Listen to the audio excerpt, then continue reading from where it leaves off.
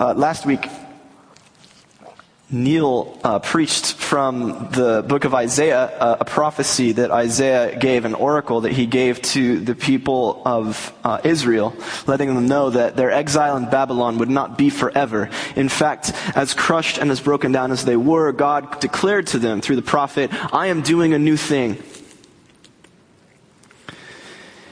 And the new thing was going to be wonderful, and it was going to be surprising, and it was going to be fascinating and interesting and shocking and powerful, and it was going to change the lives of Israel. And that new thing did happen, the return from exile after the Babylonian Empire was crushed. And the people of Israel found favor in the sight of the new emperor, and the new emperor restored them to Israel.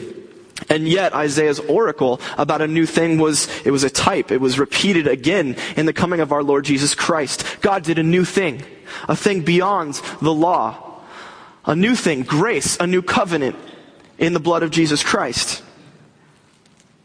And Neil said 2016 too is a time of a new thing. We don't know what it is yet. In fact, he even asked the congregation, he said to you, please keep your eyes peeled because I don't know what it is. And I need your counsel. I need you to help me identify it. When the new thing comes, I don't want to miss it.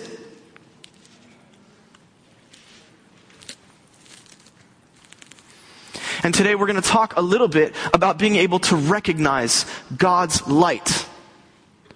And at the beginning, that might sound a little strange to us. It might sound strange. Well, surely when God's light comes, it should be obvious to all in its illumination and its power.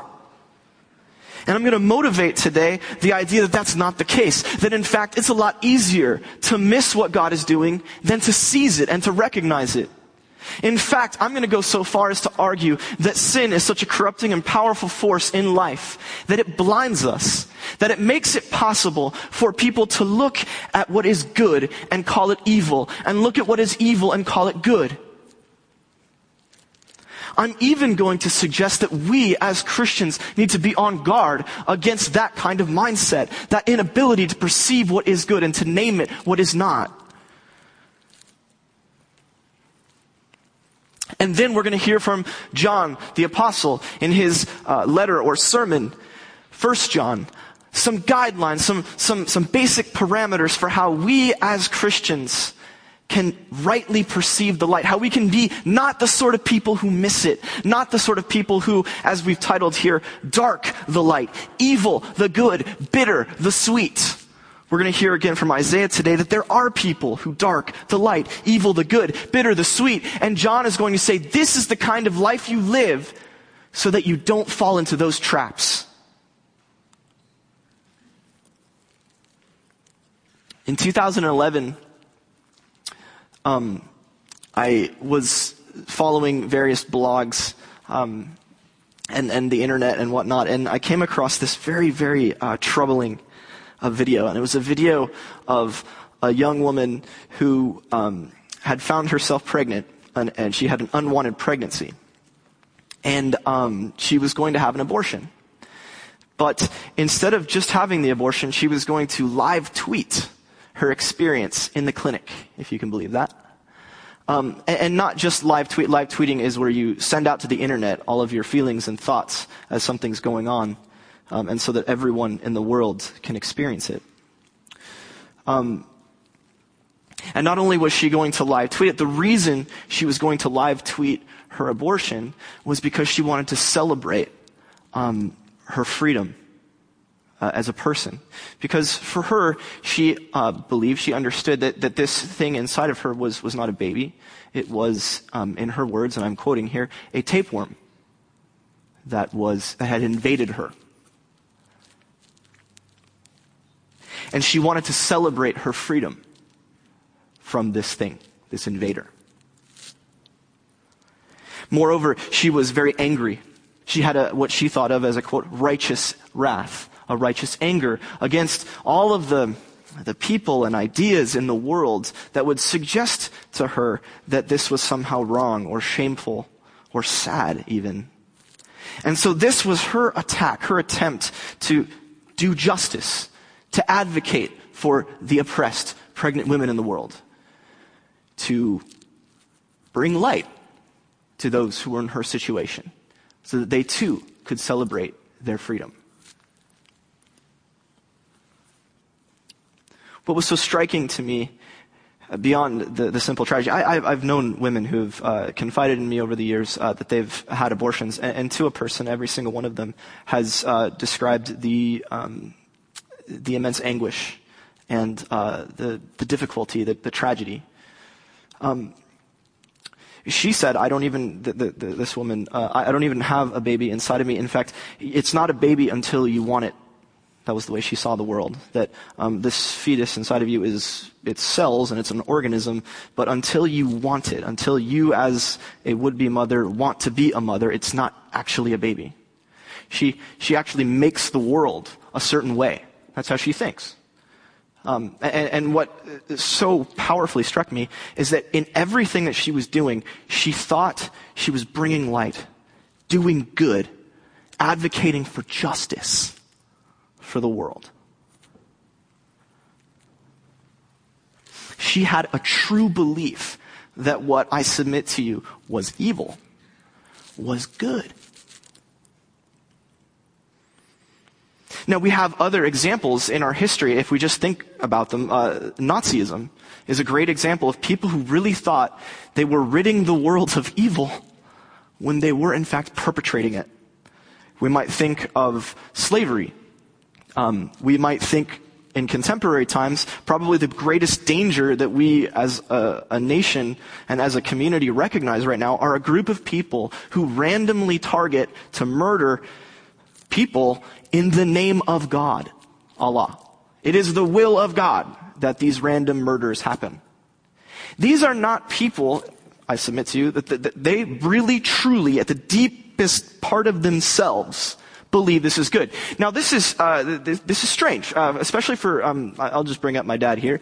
My dad, growing up, most of the time, when we encountered things where we said, that's wrong, he would say, this is what he believed. He believed that deep down, in a deep part of yourself, if you're doing sin, you always kind of know that it's sin.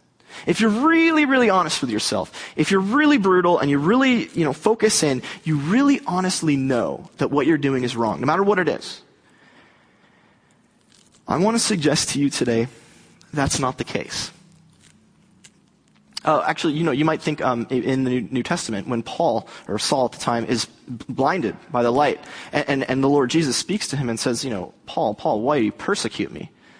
And then eventually says, Paul, it's hard for you to kick against the goads. See, the question is, when Paul is, going out and stoning Christians, Saul is going out and stoning Christians, and he's doing all these things, does Saul think that what Saul is doing is good deep down? Does he really think he's doing the will of God? Or is he sort of guilty about it, and Jesus just shows up and kind of points that out? When we say Saul is kicking against the goads, does he know what he's doing is wrong, or does he think it is actually right? And what I want to suggest to you today is that there are people for whom the good is evil. They dark the light. They evil the good. They bitter the sweet. And there is a way of seeing the world where you simply do not realize, in your honest assessment of the universe, you really think what you're doing is good, when it is in fact evil. In your note sheets, we have a text, Isaiah 5, 18 to 21. Let's look through this briefly just to see a little bit about what the prophet says. He says, "Woe to you who tug at waywardness with worthless cords, who drag sin along like a cart with ropes, who say, God should hurry. He should speed up his work so we can see it. Let the plan of the Holy One of Israel come quickly so we can understand it. Woe to you who call evil good and good evil, who make darkness into light and light into darkness, who make bitter into sweet and sweet into bitter. Woe to you who are wise in your own eyes and think yourselves so discerning." Let's just reflect a little bit on these images that the prophet gives us. In 18 and 19, verses 18 and 19, we're confronted this image of tugging at waywardness with worthless cords, dragging sin along like a cart with ropes. If you want to know what this image is supposed to look like, it looks just like when Alice, my daughter, got her first backpack when she was 2 or 3. And what she would do is she got this backpack. It's pink, of course, and it was very large on her small body. And she opened it up and she went around and she found all of her favorite toys, her most precious toys. Every Barbie and let's be honest, I don't know what they are. They're like bears or whatever. So she stuffs it up with all of these bears and Barbies and harmonicas and drums and trumpets and everything she can. She stuffs it so hard she can't even zip it up. And so she says, Daddy, come zip up my backpack. Okay, honey, I'll do it. So I push it all in and she's like, oh, here's some more stuff you can fit now. Great. Okay, put that in. We stuff it up until it's bulging, until it's busting at the seams. And then she puts it on and she falls over and she's like a turtle. She's like, can you flip me over? So, okay, I'll flip you over. And then she's dragging it everywhere she goes. She wants to go upstairs, so she's lugging it up the stairs and her arms are aching. She says, Daddy, come save me. Come help me with this load I'm carrying. When are you going to do what you're supposed to do? And I'm looking at Alice, I'm thinking, what are you going to do with all that stuff when you get where you're going? You don't need any of it. This is the image Isaiah gives of those who are dragging their sin. It's not that the sin is like weighing them down, although it is. It's that it's so precious to them, they have to keep dragging it wherever they go. Regardless of the fact that it's no use to them, they have to have it. And while they're doing that, they're burdened by this sin, right? They're dragging it and they're burdened. And so they're looking up and they're saying to God, God, you should hurry up. When's your planning to come and liberate me from my bondage? And Isaiah is looking at them and he's saying, let go. Let go of your evil. And you're going to feel a lot more light.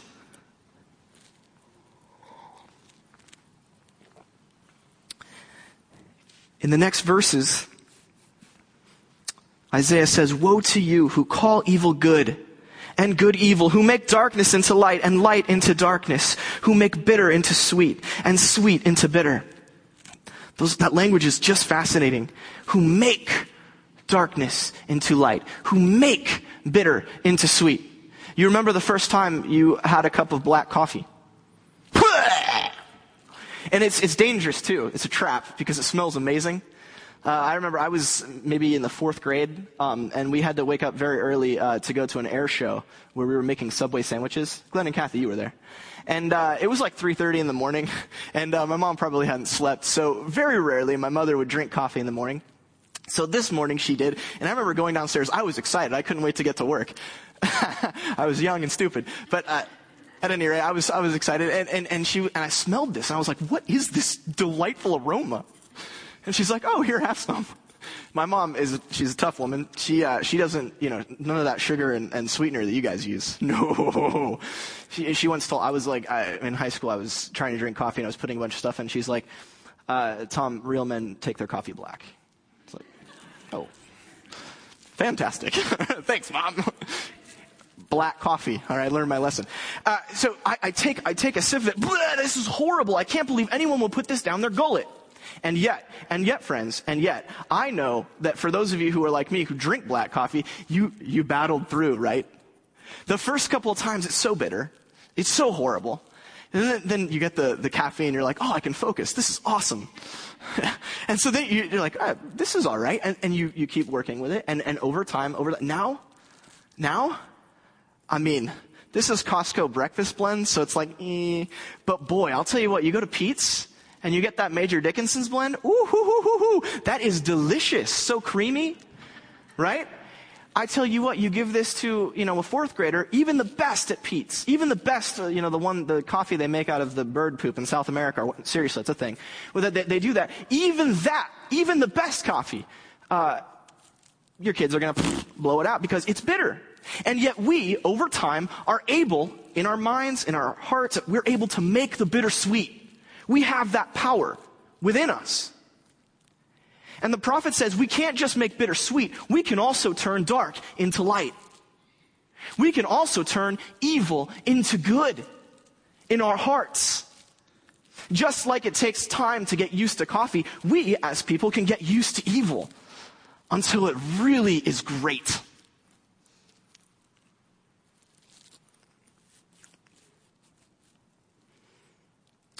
In the next verse 21, woe to you who are wise in your own eyes and think yourselves so discerning. Okay, we all know someone like this, and it's not me. In case you're thinking that this is about me, it's not. It might be, maybe, sometimes. I hope it's not. The person who really honestly deep down believes that they've got it figured out. Really, that they know what's up. The interesting thing about these people is that it can be blindingly obvious to everyone around them that they are totally wrong, but in their own eyes, in their own view, they have the world sewn up. I have a friend, we'll call her Allison. I remember I was in a Bible study once with her, and she said, I don't understand why you guys can't see the truth. We were reading something from the Old Testament. She said, why can't you see the truth? Every one of us is a worm. She said, I am a worm. God doesn't love me. At best, he ignores me. If he's paying attention, he probably hates me. How can you not see that? Interestingly, if you're like Allison, you can actually read texts in Job that say something like this, although notice that they're put in the mouths of Job's accusers. The idea being, though, that she had internalized at a very deep place that she's a worm, that she is unlovely, she is unwholesome, she is unlovable. The crazy thing is that for Allison, it's not an act. She's not pretending. She came from a place where she'd suffered some abuse from a male figure in her life when she was very young. And that had probably twisted the way that she'd seen life. She had experienced a number of in a number of different ways, abuse and hate coming from men. And she assumed that because she'd heard it in church that God was her father. And so, like the father that she knew and like the men that she'd known, she just assumed that she was a worm. But what was so weird about it is that she was looking around the room being like, you guys are idiots. Because she was wise in her own eyes. She really deeply believed that she saw it better than we did. Allison has a happy story. She no longer believes that she's a worm. She believes that she's the daughter of the Most High, the good Father.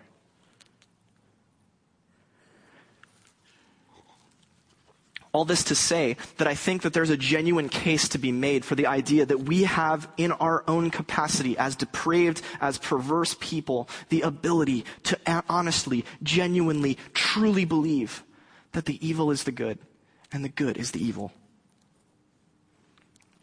I say this from my own experience because I used to dream in Japanese. Those of you who know, I lived in Japan for a couple of years, and I remember about 18 months since my experience there, I woke up one morning and I said, what? Because I had just had an entire dream in Japanese. And let me tell you, that's very disconcerting because when you're speaking and thinking Japanese, you're speaking and thinking into a whole different universe almost. Because the way they see the world is just different. It's so strange, and it's hard to articulate for those who are not, who haven't lived in a different culture. We have some in our congregation who maybe speak Spanish or have lived in Hispanic cultures. You start to see that there's like a different way of doing stuff there. There's a story when I was there in 2004. I think this story made it to the States. At the time, we had invaded Iraq, and there was this children's aid worker who had volunteered at a hospital in Fallujah, and she was Japanese. Her name was Naoko Takato. And Naoko went over to Iraq against the government recommended don't go, but she did because that's what she did. She cared for kids, and she was captured by some militants there, and the Japanese government had to negotiate to get her back. Well, when I saw this story, I was like, wow, that's so, what courage she had to go and to really honestly risk everything to help these kids. And then when she got back, she was forced to humiliate herself and weeping, begging for the forgiveness of the country because she had shamed it. There's a photo of her like bowing deeply. And in Japan, the deeper you bow, the more, self-abasement you're demonstrating. She was like nose to the floor, weeping that the country would forgive her for going to help those kids. That didn't make sense to me unless I was dreaming in Japanese. And I started to think about the world the way the Japanese think about it, where your ties to your culture and your social class and your obligations to your betters and to those around you are paramount. And you should never violate those. And if you do, you're committing a grievous, grievous sin. And only seeing it that way was I able to understand how they could do this to this poor woman who wanted to help some hurting, sick kids in a war zone.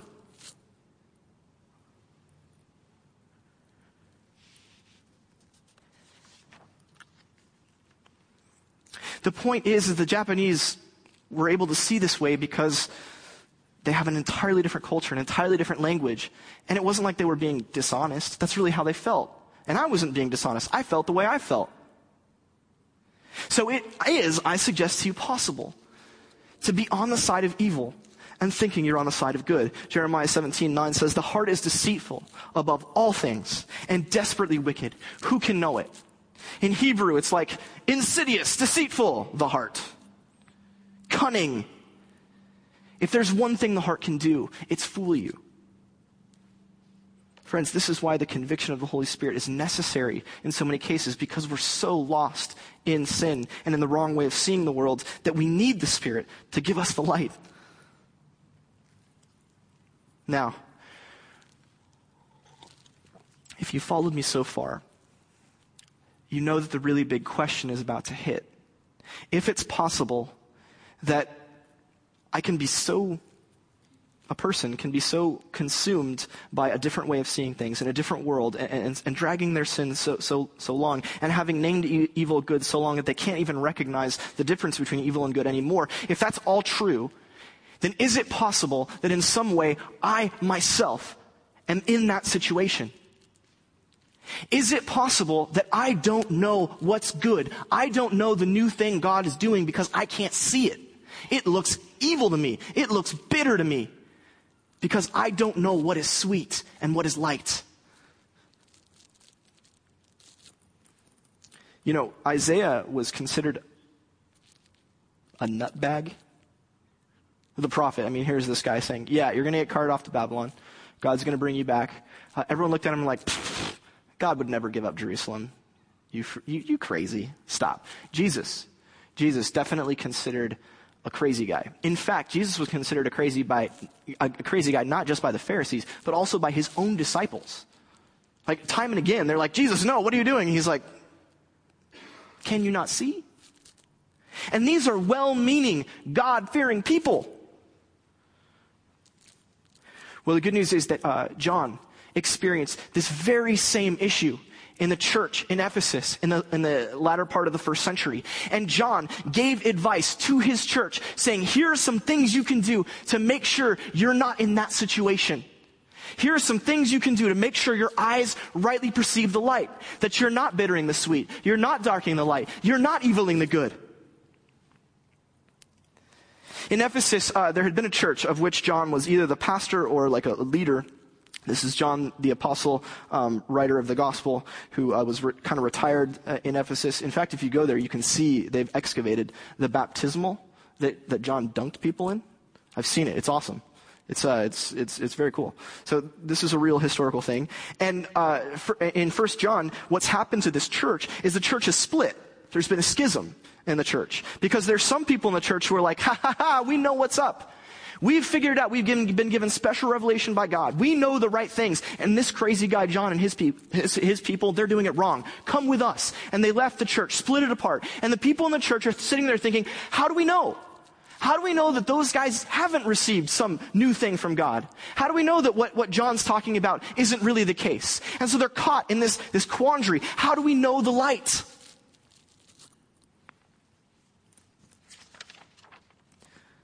John writes, "This is the message we have heard from him and are announcing to you. God is light. In him, no darkness at all." You might even add, God's the only one who's all light. The only one in whom there's no darkness at all.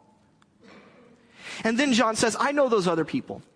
They've said things like this. If we say we have union or fellowship with God, with him, while they were walking in the darkness, they lie and are not doing the truth. But if we are walking in the light as God himself, Jesus himself is in the light, we have union with one another, fellowship with one another, and Jesus' blood cleanses us from all sin. If those people who left say something like this, if we say we have no sin, we're sinless, John says, you're deceiving yourself. The truth isn't in you. Instead, if you confess your sins, the one who is faithful and just will forgive you your sins and cleanse you from all unrighteousness. And if some of those people that have left have said something like this, we've never sinned at all. We're perfect. We have it just right. If someone says like that, something like that, they've made God a liar. And his word is not in them. Now, at first glance, some of these things may not sound exactly like that they totally hit everything that we're talking about, but I want to suggest that in fact they do. That every single one of these objections that these people who have left have made are all about, I've got the light, I'm the one who knows what sweet is, I know what good is, when in fact they're exactly the opposite. And if we look at them, I think we can see where they're going wrong. The first claim that they make in verse 6, we have union with God and yet walk in darkness. Did you notice in verse 7 what it is that John says, oh, this is how you know you're walking in the light. It's so cool. He says, but if we are walking in the light, and we're not actually in the darkness, if we're walking in the light, as Jesus himself is in the light, we have union with one another. The Greek word there is koinonia. It's the word that we get community or fellowship or deep intimacy. If you're really in the light, friends, you're going to be living in deep intimacy with the people in your church. It's just going to happen. You can't be in the light and not be in intimacy with the people in your church. For those of you who have experienced a church split, I suggest to you that when a church splits, very often, people, probably on both sides, are not in the light. Because if you're really in the light the way Jesus is in the light, you're going to have this unity. How does that unity come about? Well, it comes about because people are living the way that Christians are supposed to live. Community doesn't happen unless there's things like forgiveness and generosity. It doesn't happen unless there's things like a welcome and a kindness and a bit of grace for the people who are off their rocker. It's true. You can't have a community like the one we have right here unless you're willing to put up with a couple of crazy people. And you know what? Even love them in their craziness. And if you can do that, you're going to find that you have a community that is truly robust, truly intimate. But if you don't have that, that's a really good hint that you've gone off the wire. That you're no longer in the light, no matter how intimate your experiences with God are personally. If you're not getting along with the one next to you in the pew, you're deceiving yourself. If you have that union, John says, it's just like when the blood of Jesus, the Son of God, cleanses you from sin. This image is drawn from the Old Testament because the priest would come, and when the high priest on the Day of Atonement was walking in, the priest, like the holiest guy ever, had to wash himself like 7 times. He had to constantly be purifying himself. And then what he would do is he would take the blood of a goat and he would speckle it. Like that. And everything that the blood hit became holy, became pure. The blood was sort of like a spiritual cleansing it, a spiritual 409, if you will. And so the priests would do that. And when you're living in this unity with other people, when that's where you are, You are experiencing that sprinkling of Jesus' blood all over you. And you are becoming holy, perfect, ready for temple worship.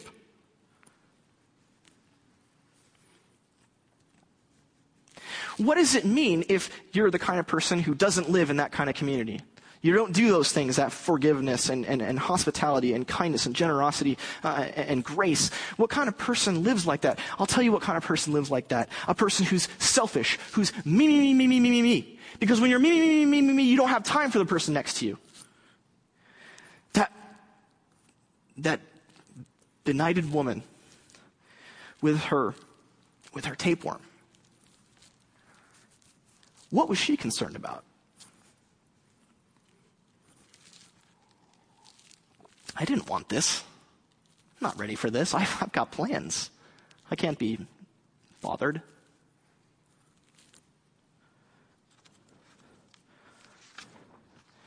Friends, people who dark the light, the ones who evil the good, the ones who bitter the sweet, are fundamentally, and this is in your note sheet, self-centered.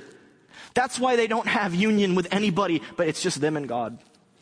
They don't have union with the community of faith because they're self-centered.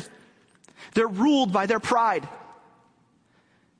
But this is also lower in your note sheet. People who live in the light have and maintain deep intimacy with others in the community of faith. If you have intimacy with the people in the community of faith, then you are guarded, protected against being the kind of person who evils the good, darks the light, bitters the sweet. The next thing that these schismatics have said in John, these people who've left, they said, oh, we're sinless. We have no sin.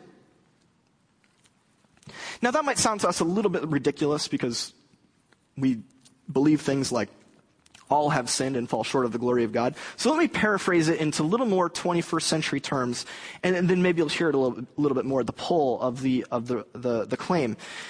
We're right with God. We're in God's will. We're living a good life. We hear that, right?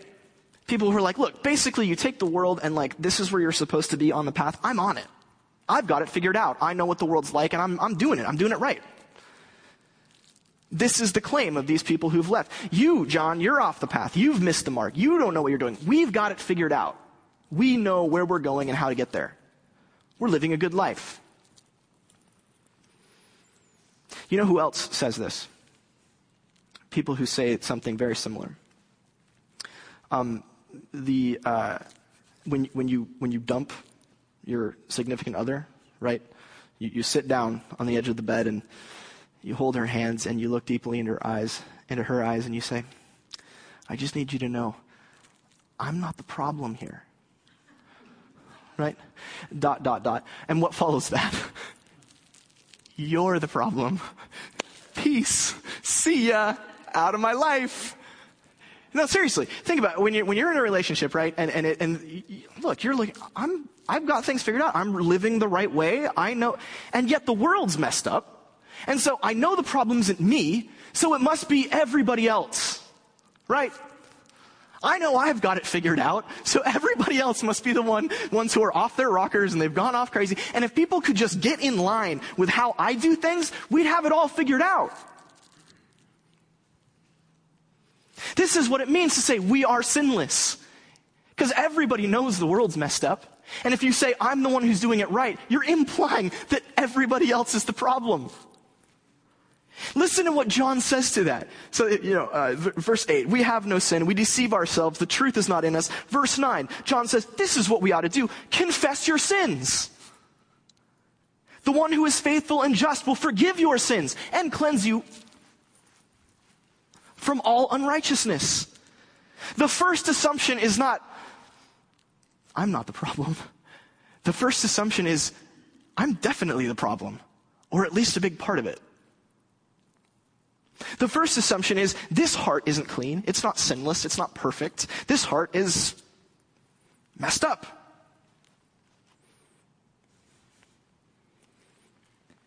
Now, you can get really far in your life being like, well, I confess that I was, I made a little mistake.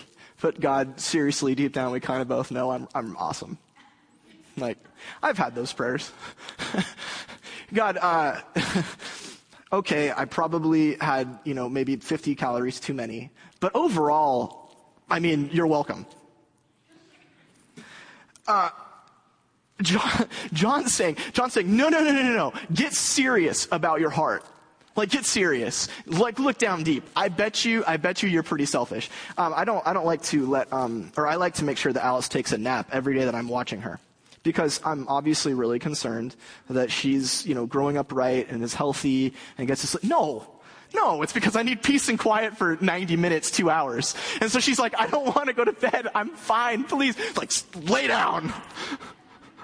Sleep. I'm sitting there like reading a book like, oh, and just waiting for her to pass out. Be like, yes. Look, I'd like to think that part of it is so that she's in good shape, but really a big deal is I need my time. I might still be a little self-centered. This is in your note sheets. People who dark the light, evil, the good, bitter, the sweet, never think that they're the problem. They never think they're the problem. People who live on the light a little bit lower have sin to confess and confess it. Have sin to confess and confess it. The last thing that the schismatics have said, they said, we've never sinned. We've never done it. Yeah, this is basically, you could put this another way. You could say, we've never needed to have a conversion. We've never needed to convert. There's no reason. Why bother? Why is that? Well, I suggest to every single one of you here, you've all been converted in one way or another. One way I know, or I'm 95% certain that everyone here has been converted, is that you've been educated. Right? You've gone to school and you've been educated. Education is a kind, not a spiritual, but a kind of conversion. Okay? Because you start out this way, thinking these things, having these thoughts, and you end up over here. So you've been here, and then your conversion changes you into a new person. Education assumes that you start out as defective. You don't know how to read, you don't know how to do your math, you don't know how to do a lot of things. You don't know how to interpret, you don't know how to understand. And through the process of education, ideally, you're going to go from here and get to here. You're going to be converted. As a teacher, I've noticed the only students that I can never get through to, that I can never teach, are the ones who know the material better than I do. I get there and I'm like, so here's some stuff that, we look at in the theology, and they're like, oh yeah, that's pretty basic. Can you move on? I'm like, all right, okay.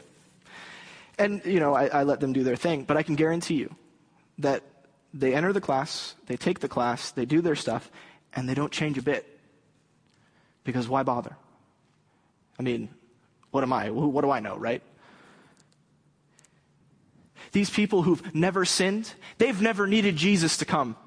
John calls the coming of Jesus as the light coming into the world. These people's world was already bright because they had the light of themselves to illuminate everything. And what do you need a Savior for? What do you need God to come in and change things when you've already got it all figured out? These are the Israelites who knew what God wanted and did not need Moses' law. These are the Pharisees who knew what the law said and knew how to do it and didn't need the grace of Jesus Christ. And this is those of us who walk in and throughout life and don't need to learn a new thing. These are the people who approach life from a place of pride and arrogance. John says, if you think this is verse 10, we have never sinned, you make God a liar. Why? Because God is the one who said, I have sent my light into the world. And that implies that you were dark and you needed it. People who dark the light and evil the good and bitter the sweet have never needed, this is in your note sheets, to learn or convert. Learn or convert. Below, people who live in the light know that they've needed conversion in the past and live, this is in your note sheets, humble, teachable lives as a result. Humble, teachable lives as a result. Friends, the bottom line is that as we're walking into the new year, there is a danger, and there is a danger that our eyes have been shaded, that we've been benighted, that we are in some place that's analogous or similar to the place of that woman with her tapeworm, where we are unable to perceive the good as the good. We are unable to perceive or recognize the new thing God is doing as the new thing God is doing. And John is saying, if you want to avoid that, if you want to have the best shot to be able to recognize what God is doing in the world and in your life, this is who you got to be. You have got to be a person who maintains deep intimacy with others in the community of faith. You must confess your sin. You've got to have sin to confess. You've got to really recognize it, and then you got to confess it to God. And then you have to approach the world in a humble, teachable manner. And in so doing, you'll be the sort of person who's able to perceive when the good is the good and the evil is the evil. You'll be able to recognize the light is light and not the dark. And you will taste bitter for bitter and sweet for sweet. God is doing a new thing, friends.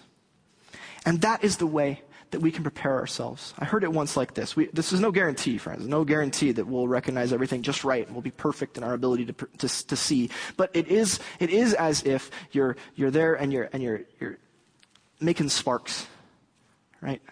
And you're making sparks. Well, you can make sparks all day long, but if you don't have wind to come and light the flame, it's not going to take off. Well, friends, this is the way we light the sparks. We live this way, and we're lighting sparks, saying, God, we want to see your new thing. We want to see your new thing. We want to recognize you. We want to recognize you. And then that's when God comes in. That's when God comes in his holy wind. The Spirit comes and makes the new thing light up into a flame. Our job is to be the sparks, to live lives of intimacy in the community, to have sin to confess it, and to live humble, teachable lives. Let's pray. Father, we pray that we will be the sort of people who do not dark the light, evil the good, or bitter the sweet. That instead, God, we will be the kind of people who light the light, good the good, and sweet the sweet. Give us your vision. Make us people who are intimately connected to our community of faith. Make us people who know our sin, who confess it in a deep way. And give us that humble, teachable attitude in which we're able to see and clearly perceive what you're doing. We give this year to you, God, this year in our church, this year in our lives, in our families, in our country. We hand it over to you and we ask you for a new thing. God, give us the eyes to see it. In your Son's name we pray, amen.